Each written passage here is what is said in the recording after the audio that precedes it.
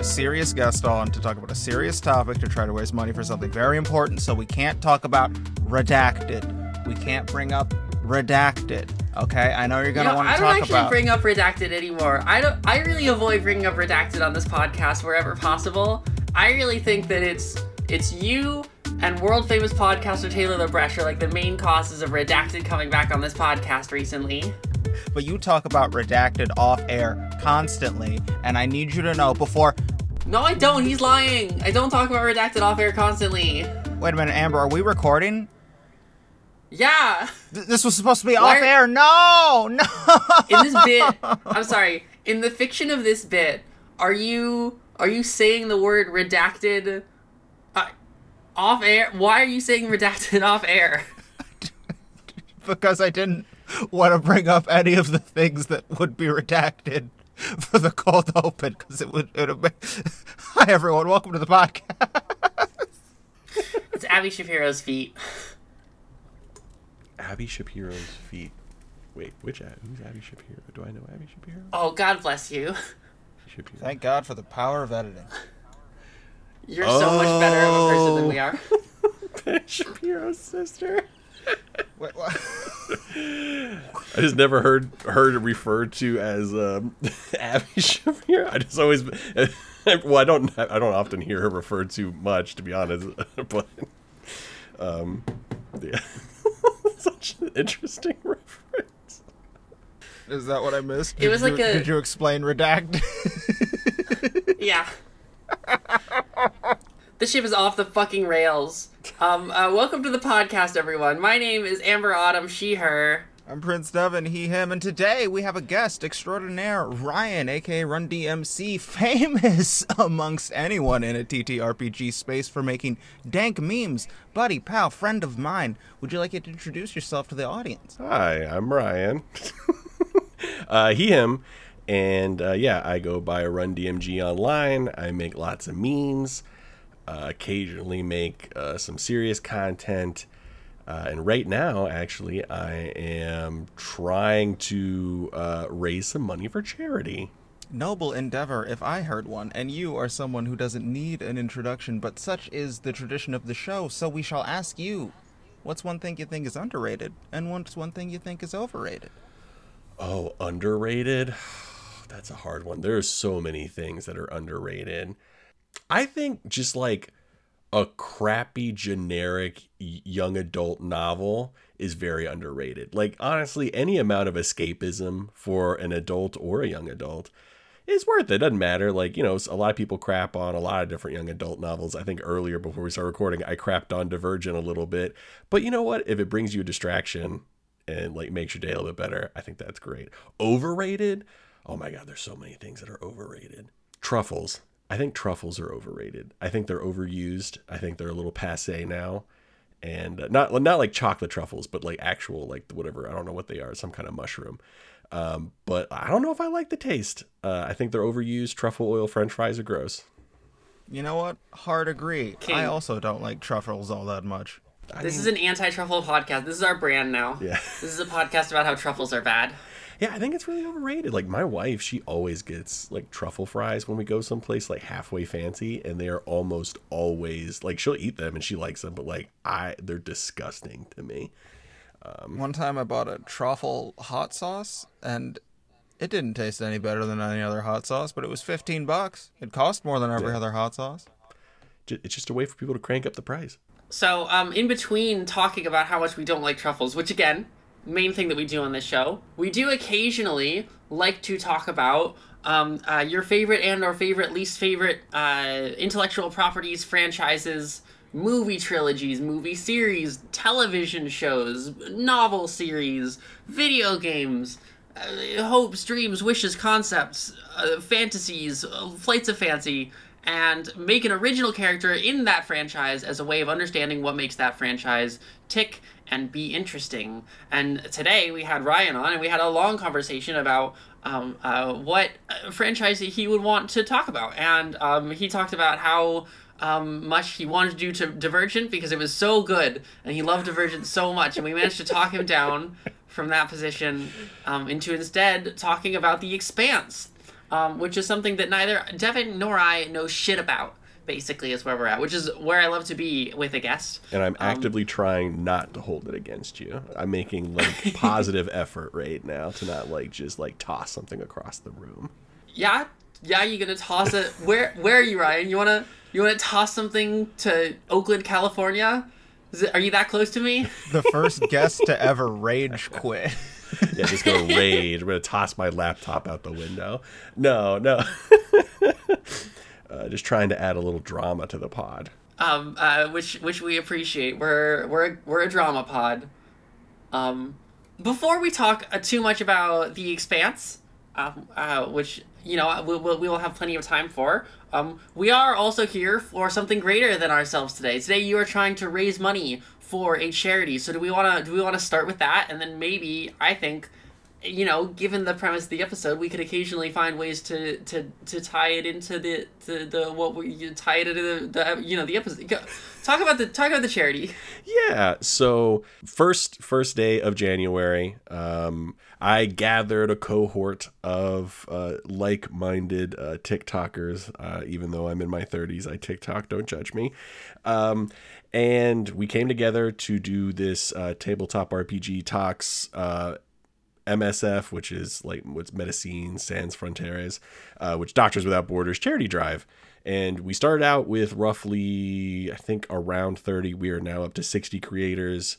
Our original goal was to raise $1,500. We are now currently sitting at $3,800, and I have a soft goal for the end of the month at like 10K. And really what this is all about is, I just wanted to start the year off right, and the destruction. One of the things that really motivated me was the destruction in Gaza right now. It is like almost complete. They have no infrastructure right now. They've cut off running water. They've cut off power. Medical facilities are actively getting bombed, and they are targeting medical professionals. So Doctors Without Borders is one of the few people one of the few organizations sending people in to do anything to help. And they're also trying to record things that happen and be witnesses as international bystanders. And I wanted to do something to help. I've sent letters to congressmen. I've called my congressman. I've done everything that is kind of within my power. And this is just something that I wanted to do to try and do something more, just because I felt very helpless in what I could do. So I'm hoping that we can make just a little bit of a difference. Yeah. So what it's a coalition of tabletop role playing game creators, and is it like you're selling games for charity? Is it just you're encouraging each other to donate? So there's a lot going on. So it's not necessarily just people that make tabletop RPGs, but it's like creators on the app. So creatives that make content, whether that be actual tabletop RPGs or memes for them, or cute little videos, or show people how to play. So we have people from all different sections of that. So we have a few tabletop RPG makers that are putting up their products as rewards. So say you donate 10, 15, however many dollars, you can then get basically a free copy of their game. We have tabletop creators that are pretty popular for showing people how to play games, and they are offering their GM services to basically do one-shots and to teach people how to play in a one-on-one setting. We have dice makers that are putting up dice at pretty cheap rates. So a friend of mine, Smoking Glue Guns, has a Gigachonk, which is 110 millimeter dice. And if you don't have something for reference that is bigger than my fist, and I have a pretty big fist, and it weighs 4 pounds, and it's a D20, and usually that sells for over $1,000, and she is going to basically give it away for $500, but it all goes towards charity. So a lot of different people, a lot of different things on offer, and we're just trying to do something positive. And we're growing every day. I think we've added at least one person every day since we started. And sometimes multiple. That's really cool. I love, I'm on the record as I love when tabletop people, when RPG people get to be on the pod, because I think of this podcast as being very, I think it's a story game. The podcast itself is a game. It's one of my favorite RPGs. And so thrilled to be contributing the podcast episode to the process. Yeah, I'm glad that y'all want to take part and help out. So that said, let's chat a little bit about the Expanse. The Expanse. What is it? Can it be trusted? Do we think it's interesting? What is interesting about it? I do hope it can be trusted. So The Expanse is a series of novels, and it was on Sci-Fi, I think. First, it's a TV series. Well, it started out on Sci-Fi, ended on Amazon, and also it's a tabletop RPG system. There are a handful of books for it that came out pretty recently. But really, what it is what some people like to call like hard sci-fi. It is set, I can't remember, I think it's like 200 years in the future. But basically, it's set in a relatively colonized like solar system. There are basically the entirety of the solar system is in some way accessible and being mined. And it uses a lot of like hard fantasy. And by hard fantasy, I just mean like, instead of it being soft, like, oh, we have a quantum drive that allows us to go from A to B in 5 seconds. It uses a lot of scientific principles and kind of tries to model what it would be like using like actual physics. So a bit, and they kind of, instead of just having that as like a set dressing, it drives the plot. So if they need to be somewhere, they have to plot out the timing, because there's only, it's not magic. They actually have to travel there. When they are in combat, there's a lot of physics going on. Like a lot of the problems they face are technical in nature. So it's not just some like, oh, we've got, like in Star Trek, where it's just some fantasy problem every week where they're learning about the problem. It's like, oh, this is a very known problem. It happens all the time, but it's happening to us right now. And what do we do about it? So I really like that as a way to story build, like taking real life problems. I'm a big fan of like Andy Weir. Andy Weir does something kind of similar where you keep everything as scientifically accurate as possible and build the story around that instead of just coming up with like a MacGuffin to handle all of your problems. So I like that idea of just like sticking with it and like kind of using the science. I'm an engineer by trade, so I like the idea that they're kind of like going through that. I also like the way that the Expanse got started is also kind of funny. It started out as a online, I don't know if it was Discord or it was on a some other like early version of a server for something else, but it was a game. It actually was a D20 game that they were playing online in basically like a group chat. And they the writers that got involved were part of it. And then after the first campaign, they're like, hey, this is like the bare bones of a really impressive story. Maybe we should write this. And then they did. And it kind of took off from there. I think they're on like 9 books. They had like 6 or 7 series on Amazon and Sci-Fi. Or seasons, not necessarily series. So it got pretty popular. So this is like, this isn't like a series that's being told by one author. This is a series that's being told by a lot of different people coming together. Well, two. So there's 2 main authors for the book series. So they go by James S.A. Corey, which is the pen name, but it's Daniel Abraham and Ty Frank. They're the writers. Now, some of the Amazon series has diverged, so there is like distinct writers for that, and I don't know if it's all technically canon. I don't know if it has like a distinct canon, like say something else, like Star Trek. But then I think also the tabletop RPG has like its own canon as well. So there's a couple distinct canons, but like the main like the book series, it only had like 2 writers. So a lot of what you were talking about was about like the ways that the rules of the universe are understood, right? And it's very like, oh, this is a very hard sci-fi setting, and these are like the narrative traditions that it draws its roots from. So I'm wondering if it may not be possible to summarize this, but if it is possible, if you could summarize in a few sentences, what is the story of the Expanse? What is it about? Is it about like who are the core characters? What are they trying to achieve? Gotcha. What's the... So it's a bit of a space opera. It follows the crew of Jim Holden, And really what it is that there's basically this 3-part detente in the solar system. You have Earthers, people that stayed on Earth and the Earth major powers that are like a uniform government. You have Mars, which is it's basically its own planet and country. And then you have the Spacers, who are the people that only live in space. They can live on asteroids and stuff like that. But basically it's these 3 parties. It's technically these 2 parties in a race to subjugate the Spacers to a great degree.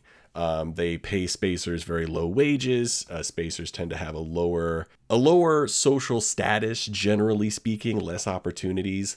And there is this Cold War that has been brewing for a very long time between Earth and Mars. And James Holden, Jim Holden, I guess he goes by both. They get caught in the middle. So their ship was mining ice basically to support spacer settlements. They got attacked by basically like this unknown shadow ship. They think it's Mars because Mars showed up shortly after that. James Holden makes this like really big broadcast basically saying that they got destroyed by this Mars ship, and everybody took that as like Mars attacking spacers because they were supplying water for all the stations. And then Earth gets involved. There's a lot of big battles, but really it is this corporate entities in the background trying to manipulate both of them to make money, and also that they recently found this kind of like X element that might be extraterrestrial, and they're trying to basically make it into something they can make even more money off of. And James Holden and his crew are basically like started out adjacent to it, find themselves in the center of it as like aliens kind of come back into existence to a small degree, or at least alien stuff, and Mars and Earth go to war, and these like shadowy powers try to shape the conflict. So the next place that I often like to go to, I would like to know what The Expanse is, like not just as a show in general, but to you specifically. What, like you picked this, you thought this was interesting. What does it mean to you? Well, I've always found it interesting, and I think it's a little apropos for what happens right now. I mean, just not even necessarily with Gaza or anything like that, just generally speaking. I think it's at the core of it. It's a hard sci-fi story. It kind of makes these people out to be heroes, but the problems they face, or at least the consequences of the problems they face, are often created by the big moneyed interests, people that don't care about normal people and only really care about money, and are willing to sacrifice basically hundreds, if not thousands, or hundreds of thousands of people just so they could potentially make money. And the later part in the series, because like Star Trek, like traveling between stars is basically impossible. Like it's just not probable, just because of the time involved. But near I think this, I can't remember if it's the second book or the third book, basically this nexus becomes open, this alien nexus that leads to other worlds. And then everything just speeds up, and everybody is trying to claim entire planets. And the people that are most probably appropriate to do so, the spacers, they are actively being cut out of it by big money interests that have been creating all of these problems since the beginning. So I just think it's very interesting, and it kind of parallels, I think it's a more realistic, like everybody thinks the future is going to be like Star Trek and we're all going to get along. But I think I like this viewpoint from the future just because I think it's a little more realistic. I think big money companies and people that look out for themselves more than others are going to kind of continue to do so. And it kind of shows the faults of like capitalism and all the people that it crushes as it, basically grows and becomes this huge, just doesn't conquer the world, but potentially like is the main driver for a whole solar system of people. Yeah. It seems to me there's a couple of different places that we can go from here then.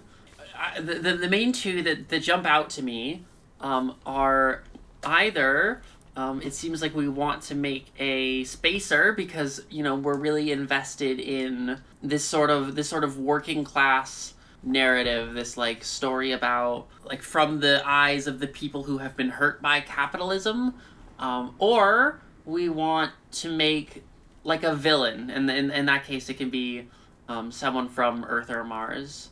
I don't know how this story handled if there's like villains TM in the traditional sense. There are definitely villains TM. I mean, there's villains on every side. So there are villain spacers, there's villain Martians, there's villain humans, or like not humans, Earthers. Because basically, as the series goes on, different people come into power and start making different problems for everybody else. At a certain point, like a bunch of basically terrorists from the spacers start like throwing rocks at other planets and causing like catastrophic, like nuclear sized events on major cities and stuff like that. So there's villains everywhere, but and there's also heroes everywhere. There's a lot of people on every side that are trying to make it work. Even though everybody else is telling them that it's impossible. So this is one of the ones where I want to start with our little prompts. We directed you earlier to the 51 different potential prompts. Did you take a look at those? I did, and I picked one. I would like to choose a pristine DVD box set of Lord of the Rings. Oh my god, really? Yes. Fuck yeah! Yes. I was so worried we were never going to find a spot to use that one. It's such a hard one to use. Okay. This is sort of surprising to me because it's such a contemporary object and also such a branded one.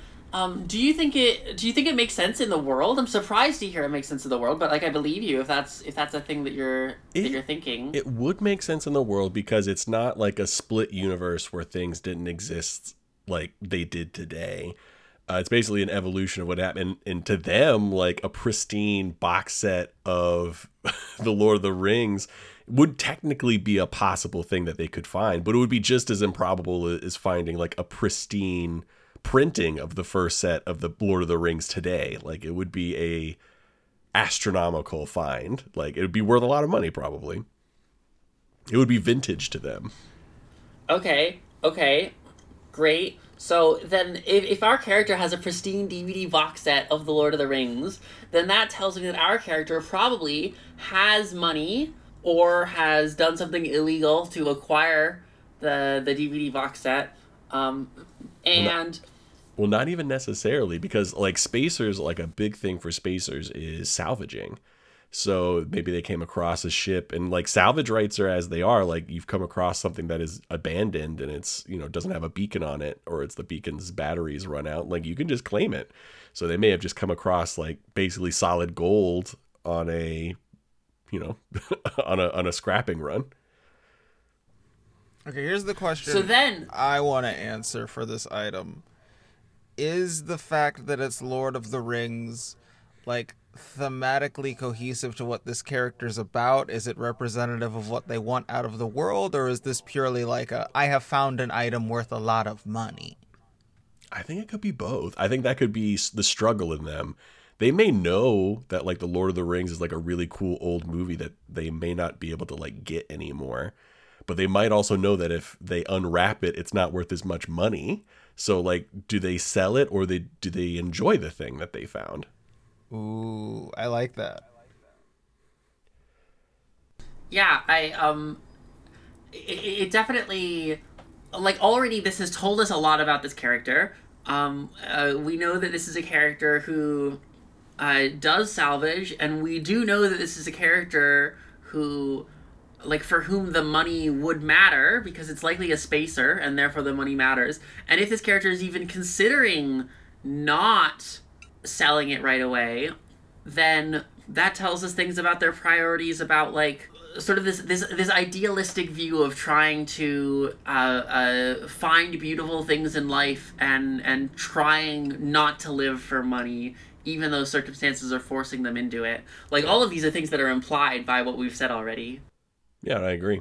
So, Devin, were you talking about, like, did you mean, like, that it is Lord of the Rings specifically is the thing that we're trying to answer here? Yeah, I wanted to know if we're going to tie in, like, you bring up Lord of the Rings, and this conjures to mind's ideas of, like, conservationism and collectivism, and very broadly just, anti-war, and it was all classic epics of just good triumphing over evil. Is any of that, like, thematic playground tie into what this character is about, or is it just more about like establishing the things we've already established? Like there's someone who thinks about art.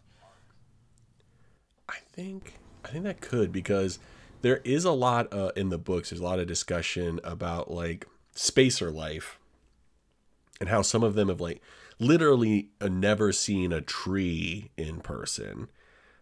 Spacers, like a true blue spacer, they are at least like they're at least 6 inches to a foot taller than like your standard like average human today, because they've grown up in 0G almost their entire life. They physically can't visit Earth because it crushes their like shoulders and concaves their chest in, and they can't breathe because their muscles aren't strong enough for it. So a lot of them have never been to Earth, nor have they ever seen, and like Earth's pretty messed up. Like it's gone through some stuff. So there's not even a lot of forests left, generally speaking. So the idea of like, you know, all of this cool land-based stuff that they could see in this movie, you know, trees, like the whole Fangorn forest, all that stuff would be like anathema to them, and they would be like kind of, I think, at wonder by it. Yeah, like So Tolkien's lavish description of trees would become like a sacred text to a people whomst have never seen a tree. Yeah.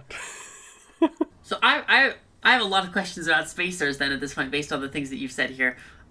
Because like, okay, it's dangerous or even deadly for them to be on Earth because the gravity doesn't suit their bodies. Is that like an intergenerational, like they're evolved past the point of being able to be at Earth, they've evolved for space life? Or is it like in the span of like a single lifetime they're unable to? Like if you had somebody who was like born on Earth and then went to space and like through some process had to emigrate and became a spacer, would they develop a spacer physiology, or is the spacer physiology hereditary? So it's a little bit of both. So it's been a couple generations in space at this point. So there are some characteristics, like they don't nail it down 100%. I think they kind of allude to it in the first book, that there are some characteristics that are starting to like pop up and be spread around. Just, you know, just the way that kind of like evolution works, you know, some things just become more beneficial and people tend to survive longer. But yeah, like there is a way for a spacer. That is actually a plot point in the TV series. I don't know if it's in the books or not, because the TV series like jumps ahead pretty far. But one of the James's crew is a spacer, and she actually like gets on some different like health supplements and exercises and does a bunch of stuff, and she is able to. Some people are able to make the leap from being 100% space to ground-based. They find out that she can't, just for whatever reason. Like her body can't take the stimulants that she has to take for like muscle growth, but other people can. And adversely, if you spend, you know, there is some talk about like humans that, or not humans, Earthers, that spend too much time in space, then trying to come back and having like a really hard time. And then also people from Mars having the same issue. Like, it kicks when people go from Mars that are like been born and bred on the Mars, because it's like 1/3 gravity. When they go to Earth, they get their asses handed to them. Like the second they basically walk out of the spacecraft, they're like about to pass out. It's played up for laughs, I think, in the TV series. So what the thing that all of this is implying, that's coming together to imply to me, is a character who is a second generation spacer. They come from parents who were Earthers and who like have all of these stories about what it was like on Earth, and you know, like maybe like they haven't seen forests, but they've seen a tree, you know, and our character hasn't seen a tree, because they grew up in space, and probably they have some like emotional aspirations of a return maybe, but like that's not actually logistically really in the cards, because you know, their parents have just fallen economically and socially and are no longer like able to go back to like the way of life that they had before, because like social mobility and economic mobility is just not that, it's just not that free. You can't just go back. and B, as also a metaphor for A, our character also just like physiologically can't, right? There's a biological reason why our character is not actually able to attain this dream that they're holding on to. Yeah. Devin, how are you feeling? Where are you at on all this? I like this. I want to find a way to connect, like, because we have an internal conflict, and now we have a way to externalize that, and whether or not they do or do not open this DVD, I just want to connect those more affirmatively in my brain. So you want to connect why they shouldn't open it? Like, what would be the financial reason they maybe wouldn't want to? Yeah. I think I'm just gonna word salad, and we're gonna see where we get by the end of it. Going home, air quotes, to Earth would be a very big deal. And if they sell the DVD, they could do that. Okay, wait. Okay, wait. No. I think I've got it. Okay. Their parents are big fans of Lord of the Rings, and so opening it, like, they could watch it as a family, right? But if you sell it, then we could live Lord of the Rings, because I don't know. I don't know if they know that, like, Earth is fucked up, but maybe they don't because they're second generation. They've only heard, like, tales about Earth. So it's like I can have a nice moment with my family, or I can give them it. I'm trying to make that bit, Amber, you have where you fix the prequels, where you just make Anakin and Obi-Wan, like, in love with each other, and it's Anakin's trying to save Obi-Wan by trying to kill him at the end of the movie. That's what I'm trying to do here about whether or not we open this DVD. Talk to me about spacer family structure. So space, it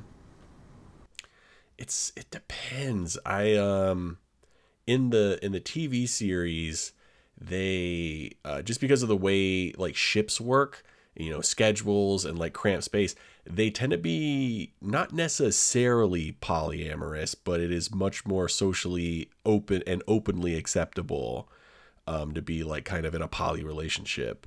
Not necessarily any number of gender, like, specific. So, like, there are, like, and then, kids tend to be, like, especially if it's like a ship that is kind of run by a family, they tend to be raised by the family and the crew. Like, it's kind of like it takes a village type of vibe. Okay, so our kids, like, how many spacer ships, like, is there a finite supply, or is it pretty much just you can make up as many of them as you want to in the fiction? Oh, as many. There's hundreds, thousands, like a ton. Thousands. Like, it's a big thing for spacers to, like, have their own ship, to, like, eventually work their way up to getting their own ship. And presumably each of these ships has, like, its own internal community, right? Yeah, I mean, some very small, like 2-3 people, some pretty big, maybe like 50, 60, even more. So, okay, our character is on a ship of an indeterminate size. We can get to that later, where there is I think Devin has tapped onto something, a pre-existing fascination with Lord of the Rings, probably the books, right? We could probably say that the texts have survived some amount of time, and, like, they're aware that the books have been adapted before. That's not, like, the thing that any of them have noticed before, and our character has found this thing, has, like, lucked into this thing in the pursuit of, like, day-to-day normal survival stuff, just, like, scavenging. And I think maybe the deal is that if our character, like, shows other people that the movie exists, then the, like, more experienced or, like, more adult people on the crew will almost certainly, at least in our character's eyes, choose to sell it for the money. And our character is, like, more idealistic than them and believes that, oh, I want to keep this and use it. But obviously our character doesn't have, like, a DVD player, right? That's not, like, a technology that they are just going to have on hand.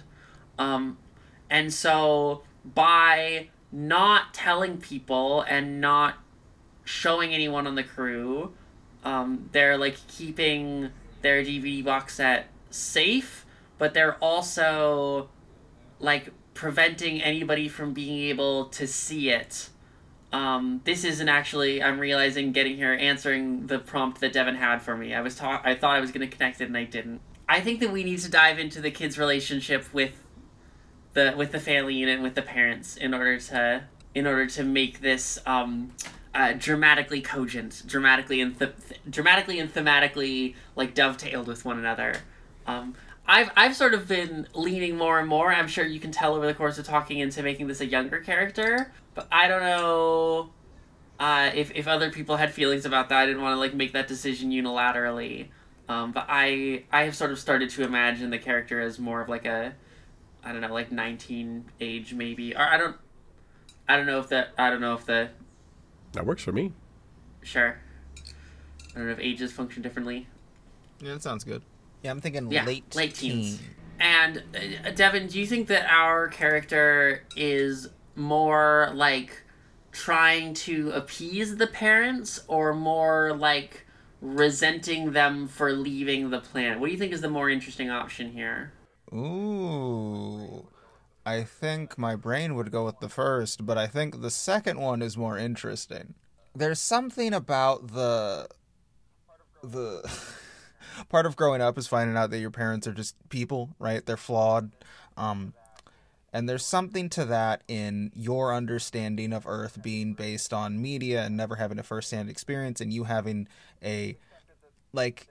we've accepted that their parents or family unit is Tolkien fans and so know how to explain trees in a way that makes them seem mythical, and the idea that you left that to be in space could be something that hurts this kid, and so now they are coveting the precious. Cute. They're being Smeagol about the Lord of the Rings DVD box set. Yeah, I think it's more interesting if they're upset with their parents. Really, this is a story about the corrupting power of Lord of the Rings. Maybe the way that I'm sort of imagining it at this point then is that our character wants to keep this for themselves, right?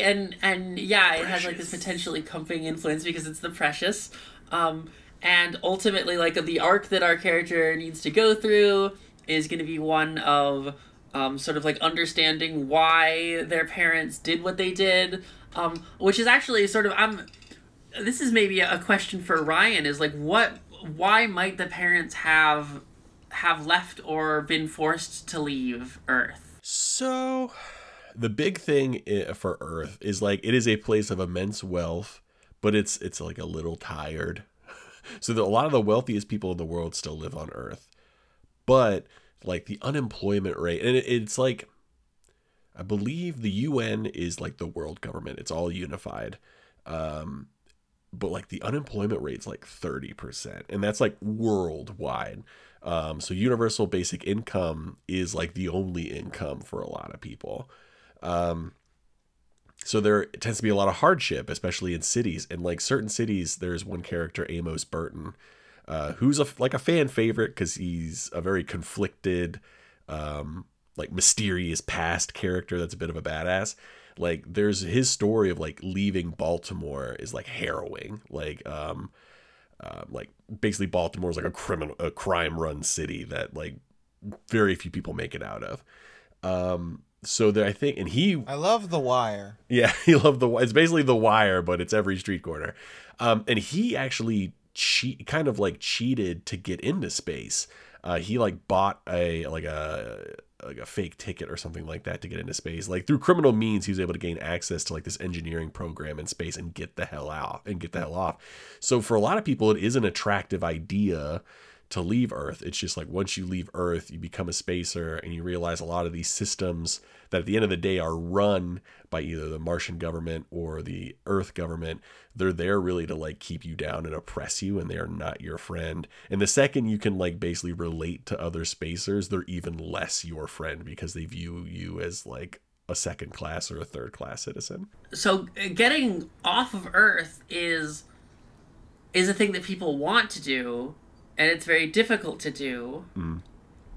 So maybe our character's like family, in order to get off, you need to either be very like cunning and ready to, you know, do whatever sneaky illegal things Amos did, or you probably need to have some influence and be able to pull some levers. So maybe our character's family actually was pretty well off, only there was like a fall coming, right? There was some scandal that they knew was about to break but hadn't broken yet, and they have like just a little bit of time to use their connections to get off Earth and to get into space while the getting's good before the whole thing collapses around them. And so they even have this like, oh, we were wealthy on Earth backstory that our character gets to hear the tales of and be jealous of. Maybe is that a thing that could happen? Oh, for sure. There is a lot. There is a couple of reasons in the book that could have happened. So right around the time the spacers start throwing rocks, they actually, I think they were aiming for, I can't remember exactly where they were aiming for, but it ends up affecting like the entire like northeastern seaboard. They basically, they asteroid strike it. And there's a whole plot of Amos was like visiting a friend that was in prison, kind of getting stuck there when this like bomb goes off. And then with his like trying to make it back to space because everything's like locked down. It's kind of post-apocalyptic because there's just no resources right now. The government is like been completely knocked out. I think the president the president of the world dies. During that time, a lot of people would be trying to make it to space. Okay, so maybe they had some kind of a forewarning and they used it to save themselves. For example, could be something that we could have. Yeah, I like the idea of it's like, I don't know, senators or whatever in the aftermath of the eastern seaboard asteroiding. Yeah. Are there senators? Is that what? Yeah, there's like what's a royalty position? Just like they could have been like Plutarchs or whatever. They could have been like, or middle management, like enough money to hear the backroom talk, but not necessarily like rich enough to have their own like moon or something. May I make a few casting decisions? Are we? Yeah. So is this an event that happened in the TV show as well? Out of curiosity. Which one? The asteroiding of the eastern seaboard. Yeah, that happened. I don't know, because like I said, the TV show kind of like skips ahead the books. I've only read like 4 or 5 of the books. But yeah, near the last couple of seasons of the show, like the spacers, there is kind of this like tyrannical government that kind of emerges from the spacers that basically declare war on like Mars and Earth. And yeah, they throw a couple of asteroids. I think one of them hits the eastern seaboard, and it really does. And the plot of like a couple of episodes of the show is Amos basically trying to get back to space, him coming across some old criminal contacts, him finding some people on the road there, and all of them trying to hold it together. They like find this rich person's estate that has like a little shuttle that they could take to the moon. So they are trying to like get it back online and get it working, and other people are coming in to like steal it, and they're trying to like hold them off. Okay, so I imagine that we're making like a character here who sort of exists simultaneously in book and television form. Mm-hmm. So yes, Devin, feel free to do some casting on the television side. Okay, so for the actual kid, our main focus OC, I want to say, I'm not going to know his name, but he played Tim Drake on Titans, and he also played the young Joker initiate in The Batman, and that was just really fun stun casting for me personally. Remember the motherfucker in The Batman who just looked like Doug Walker? I couldn't not see it. He just looked like Melvin, brother of the Joker. It's fucking hilarious. But for the mom, I'm going to suggest Taja P. Henson, a.k.a. Cookie from Empire. And for the dad, this casting is too hilarious for me not to do it. I think the dad should be Andy Serkis. that would be funny to have Andy Serkis be the dad. It's pretty. It's the kind of role he would be good at. He's a good pick for the role. That would be, and it's adorable. It would be hilarious. Like, oh, what's this? Oh, the pressure. No, that's the after credits where he does a little like, I could do that voice. I think I could do that voice. Goofy. This is the blooper reel where he's fucking around. him watching it for like the 20th time in like 2 days. He's like, my precious. watching Andy Serkis act his way to discovering the Smeagol voice. Yeah. my precious. No. My precious. Yeah, I mean, we've got a bunch of characters and their respective arcs set up here already. You have the parents who need to learn to communicate with their child about the surroundings that they live in, and to not try and set up quite as much of a fantasy world about what could be, and to try to live in the present. And then you have our kid, whose whole arc is going to be about realizing their parents as like whole complete persons, and about using this like this Lord of the Rings DVD box set as a sort of synecdoche for connection with their past and connection with the other people, and also I don't know, grounding their idealism in like something material instead of in an abstract fantasy of what could be. Yeah, it's the thing I often say when I talk about my personal politics of there is a difference between what you philosophically hold to be true and what is politically expedient. It's why I'm not voting for anarchist parties anytime soon, despite being one. Vote for what you can get. Yeah, No, yeah, unfortunately. Truly unfortunately. Yeah, you vote for what you can get. Andy Serkis is the only one of those casting choices that you mentioned that I know, so I don't have a sense of who this kid is. You said, what do we was think it Arthur he's like? Drake? You said it was Arthur Drake in what? He played Tim Drake in Titans, and he played the young initiate in the young Joker initiate in the Batman. And I feel like he was in one of the Scream movies, but I'm not too sure if he was actually in one of the Scream movies. One of the young Joker. Okay. I mean, yeah. I mean, I recognized two of those, Andy Serkis, and of course, you said Taraji P. Henson? Yep. AKA Cookie from Empire. That's the main one I know. I dig on that. I think that's great. I think she can knock. I mean, it would also be kind of interesting if she came across like some Apollo stuff because of Hidden Figures. They could find like a Hidden Figures DVD. Yeah, there's just a. They get to be cute about the fact that they're actors. Yeah. It's all just like it's all just set up for them to find DVDs where they should be in like the main characters of. So what is this kid like? What does he like to be around? There's a big emphasis in the books that like to be a good spacer, you have to be extremely creative. You have to think outside of the box. You have to be not necessarily humble, but you have a great respect for like your living condition and the people around you.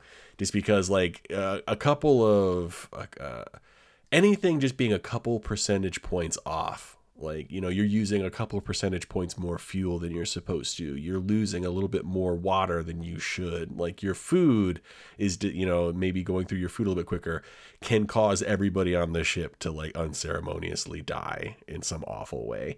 So there's a lot of talk about how like spacers view like community, and how they view like your part in it. So like, you tend to be pretty like they kind of ingrain this sense of like being very responsible for yourself and those around you.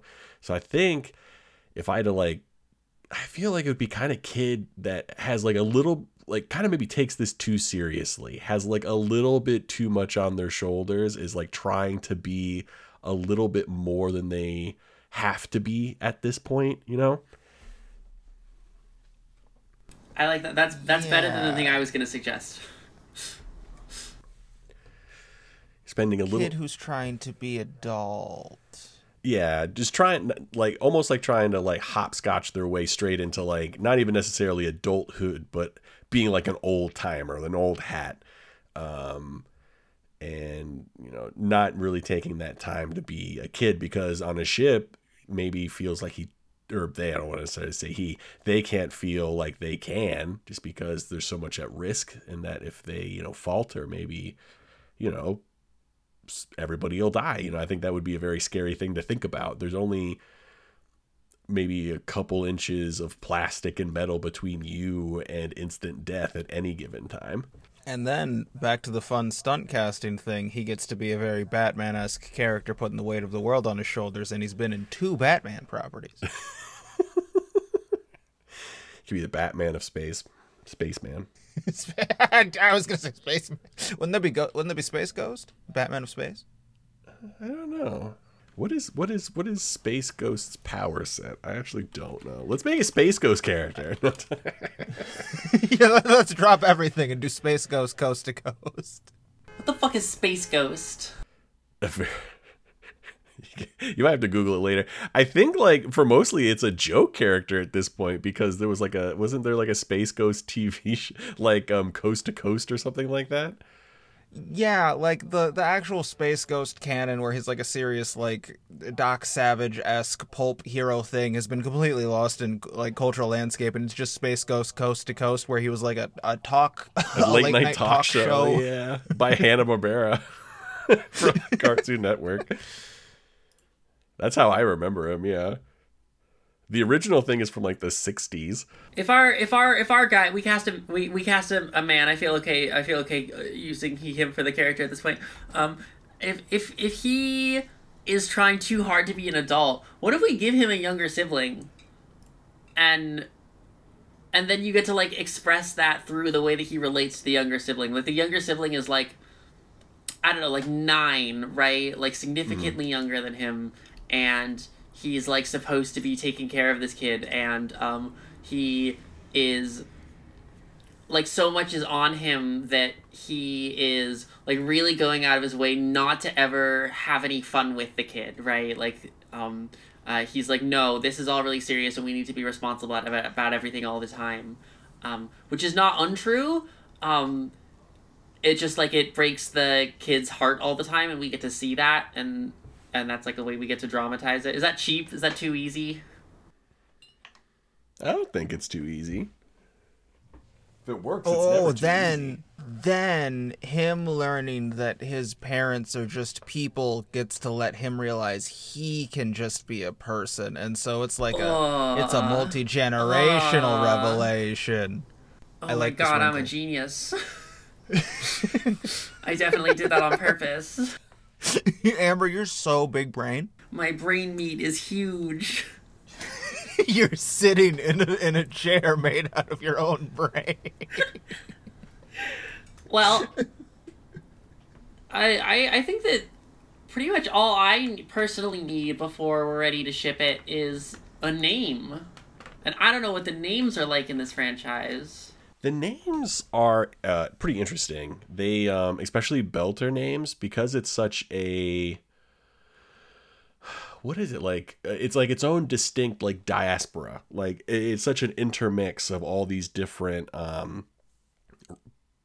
beforehand like landlocked and completely separate communities that then like got pushed together and have been like marrying and making kids with for generations at this point. So like names get pretty interesting. I can actually have some of the names in front of me. Let's see here. So like a more graceful version of the thing Joss Whedon tried to do where characters would occasionally speak Mandarin in Firefly? Yeah, it's definitely more, they have their own, it's called like Spacer Creole, I think, is what they have it in the, they have their own like dialect kind of that is turning, slowly but surely turning into its own language. So on James Holden's crew, they have Naomi Nagata, who is the chief engineer and executive officer. Let's see, there's Josephus Aloysius Miller. He's also a spacer. Let's see here. Praxidike Meng, who is another spacer. Mei Meng. What did it see here? Michio Pa. Basia Merton. Like there's like a huge Manio Neo Young Espinoza. Marcos Aneros. Philip Anaros. Pac Labo. Is that Is that the whole name? First and last? First and last. Okay. Pac Labo. I'm into it. And if you're into it, we need to know who Pac's trying to get into, because everybody, it's time for my segment. Everyone pause for the stinger. Dude, what the In Yaoi art, the seme, or top, is usually dominating the UK or bottom. It was fun. Their relationship is cute, damn it! I ship that.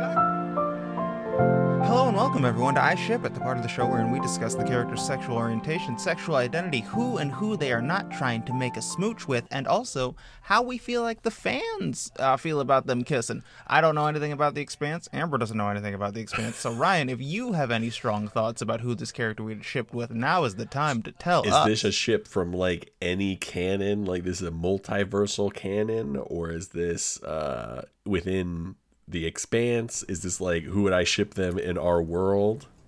We have done both. I think that like I would lean towards defaulting to who within The Expanse would they get shipped with.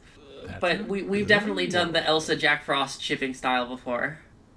And that does make sense. They have the same power set.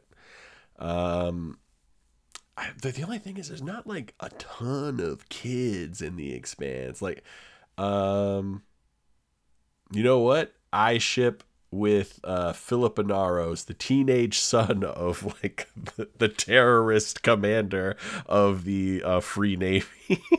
I think that would be an interesting, because Philip, at least in the TV shows, is played like a bit like a macho guy, and I think that would be an interesting like dichotomy of like full bravado, like my dad's the ruler, versus like this kind of like maybe slightly meeker, self-conscious person. Tell me about Philip. Tell me where and when in the timeline of the show and the books is he? He comes in a little bit later. Where does he hang out? He comes in a little bit later. He's actually the son of Naomi Nagata and Marcos Inaros, who ends up being like the commander of the Free Navy, which is like this radical offshoot that ends up kind of like bringing up a lot of belters with them, and they're the ones that like launch the asteroids at planets.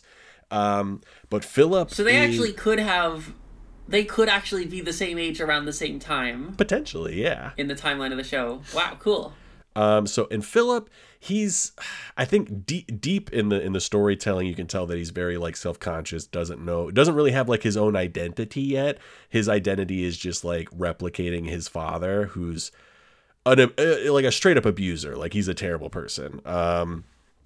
He uses other people, and the second they don't become they have no advantage to him, including his son, he like dips on them. And Philip like is trying to be that, but you can tell that there is like a lot of hesitation when it really comes down to it. And I think he struggles a lot with like who he should be versus who he wants to be, and like he tries to play that up like with a lot of bravado. There is a scene where he gets in like the smallest disagreement with somebody that's supposed to be his best friend, and then he just straight up shoots him because of this disagreement, and he like freaks out. Like he has no idea what to do with himself. He's so ashamed. Like he thought he was trying to do what his dad would do, which is like, oh, this person like stood up to me, like time to die. And then he found out that he was kind of disgusted with it. So I think that would be very interesting to have that with maybe somebody that's like a little bit more self-conscious, more community thinking, less trying to replicate a sociopath, even though they're not. I'm going to go one step further than we usually do on iShip, and I actually want to say that we should say that in our canon, these characters do in fact meet, and they do in fact have something happen between them, that something between them, and like that is a mechanism by which we get to tie our character into the main story, right? This is a moment when characters from the main storyline get to interact with this character, and also B, it's like a way of resolving our character's storyline, right? As our character gets to interact with this person who's going through a very similar experience to him, but sort of like from a different side, and that's a way that he can like that's a way that he can finally come to realize the truth of the situation. He can resolve his arc through that. I think we should canonize that. I deem it so. Agree. I'm going to do a little cross across my chest, and I say this is canonized. We did it, fellas. For a moment, to get into like the weeds of the ship dynamic, I think this is a first boyfriend situation. I think they have a breakup and they understand they're not good for each other, but it also falls under the I just can't quit you. I think Pac clearly has the moment of He just can't quit you. Pac sees the real you, and he knows it's not being your dad. And the other one, I'm sorry, I forgot his name, but he can't see it yet. But Pac can, and they're not good for each other, and they understand that. But they're always going to be in each other's lives. And you're the first boy I ever kissed. You're going to be in my heart forever. I can dig it. And I ship it. I'm over shipping it. I think shipping it is done. We shipped it. I'm ready to. I would rather be thinking about fun facts than about shipping. Ooh, would you say one fun fact apiece? I would say that sounds like the perfect number of fun facts apiece. I have a fun fact. I think that they would be so serious about it that in their research of like the Lord of the Rings and what they want to do with it, they would have picked up at least like conversational level, like Elven off like some message board. It gotten like really, and I think that would have been like the first step to like a lifelong obsession with like this probably like extinct cultural icon. Yeah, they've added Elven into their Creole. That's so good. I think following Pac's breakup with, was it Jason? It's Filipinaros. Following his breakup with Philo, he just develops the worst taste in boys. Lifelong. Just terrible taste in men. Always picks a dude with some real daddy issues, like real. And Philip's got it bad. He's got mommy issues and daddy issues.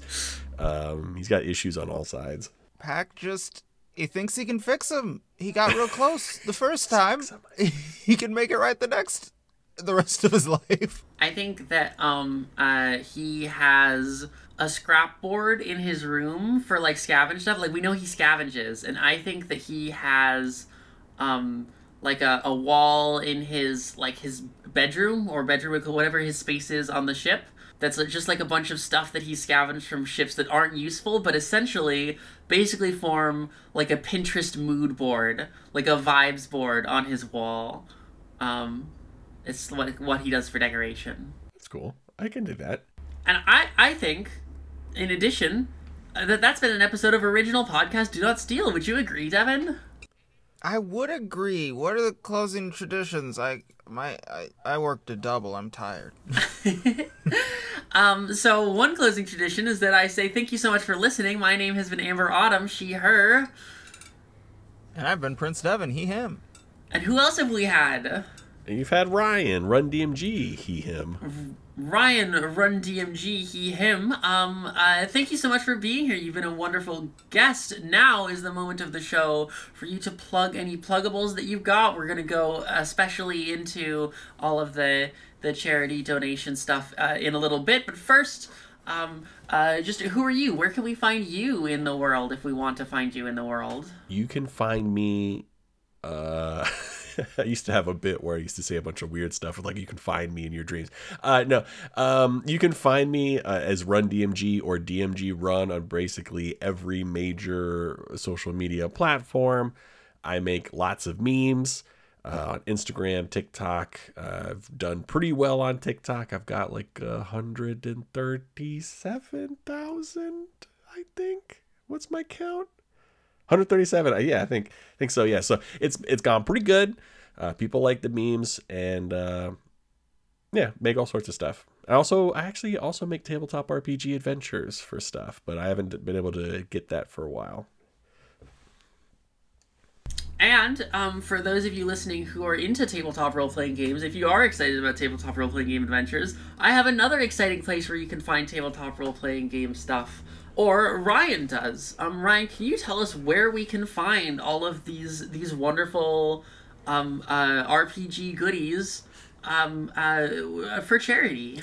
Yeah, there's like a huge long link that you can put in, but if you just put Tiltify and Run DMG, I should be like the top result. And there is a TTRPG Talks MSF fundraising drive.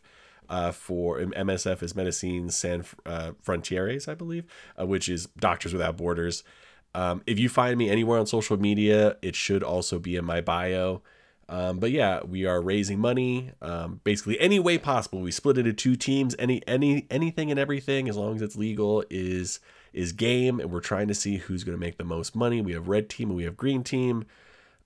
People are doing charity streams. We have podcast shout outs. People are doing rewards for the Tiltify. So Tiltify is a great kind of middleman. So we don't actually have to handle any money, and most of the money, besides like some processing fees, and I think Tiltify takes a small cut, goes straight to the charity, but it allows us to track things and to send out rewards. So we have PDFs of games, physical games that you can basically buy with your charity money. We have opportunities to guest on podcasts, to guest on streams. We have other opportunities to have professional game masters teach you how to play games. A friend of mine, Sadie Oakleaf, is put up that they will basically make a custom one-page tabletop RPG for you and then run it for all of your friends. And then you get to keep the tabletop RPG afterwards. Another friend of mine, Smoking Glue Guns, has put up some sets of dice, including a Gigachunk, which is like this huge 110 millimeter fist size thing. It like weighs a ton, and you could probably like actually physically kill somebody with it if you really wanted to. It's like massive. And there's just a ton of other stuff on there, including improv classes. Improv GM, a good friend of mine, is doing 2 workshops where you can basically learn how to be a better improver in your tabletop RPG game, and how stakes works, how setting a scene works, how to make something satisfying and not just a bunch of like wild, unconnected statements. So there's really a lot of things available on there. And we'll have a link to that collection when the episode goes up. And also, I've been known to do a tabletop thing or two. Maybe by the time the episode airs, you'll see me in the list of things. This sounds pretty. I could get, maybe, who knows? We'd be happy to have you. And by the time this goes up, I'll have probably set up my thing where if you donate $10, I'll draw you a little Hades Charm commission. I'm working on the TikTok video to where I can show you the Hades Charms I've previously made. And if you're interested, donate $10. I'll make you one. Hey, that'd be awesome. On that note, thank you so much, everybody, for listening. Please feel free to drop us a like, a fave, a follow, a 5-star review, a comment, a share, and head by our merch store, where we will be selling entire asteroids. You can throw them to people. You should have They'll said be acts fine. of terrorism. No. We're selling acts of terrorism. No, That's what we're just doing. no. It's the asteroid. Listen, what you do with the asteroids is up to you. I'm not your mom. Speaking of what we do, Amber, what are we going to talk about next week? Because I know it's not going to be Gem and the Holograms. It's not going to be Gem and the Holograms. This episode is jumping the queue because it's time sensitive. We want to make sure that the information gets out early. So hopefully, fingers crossed, the next episode that you hear after this will be the long foretold one with Becca, where we talk about this corner of the world back in the Devon Retrieval arc. That's a sewed, boys, girls, awesome. And everything in between. Thank you for Bye. having me. Thank you so much for being here. No problem. It was a pleasure. Goodbye. Bye.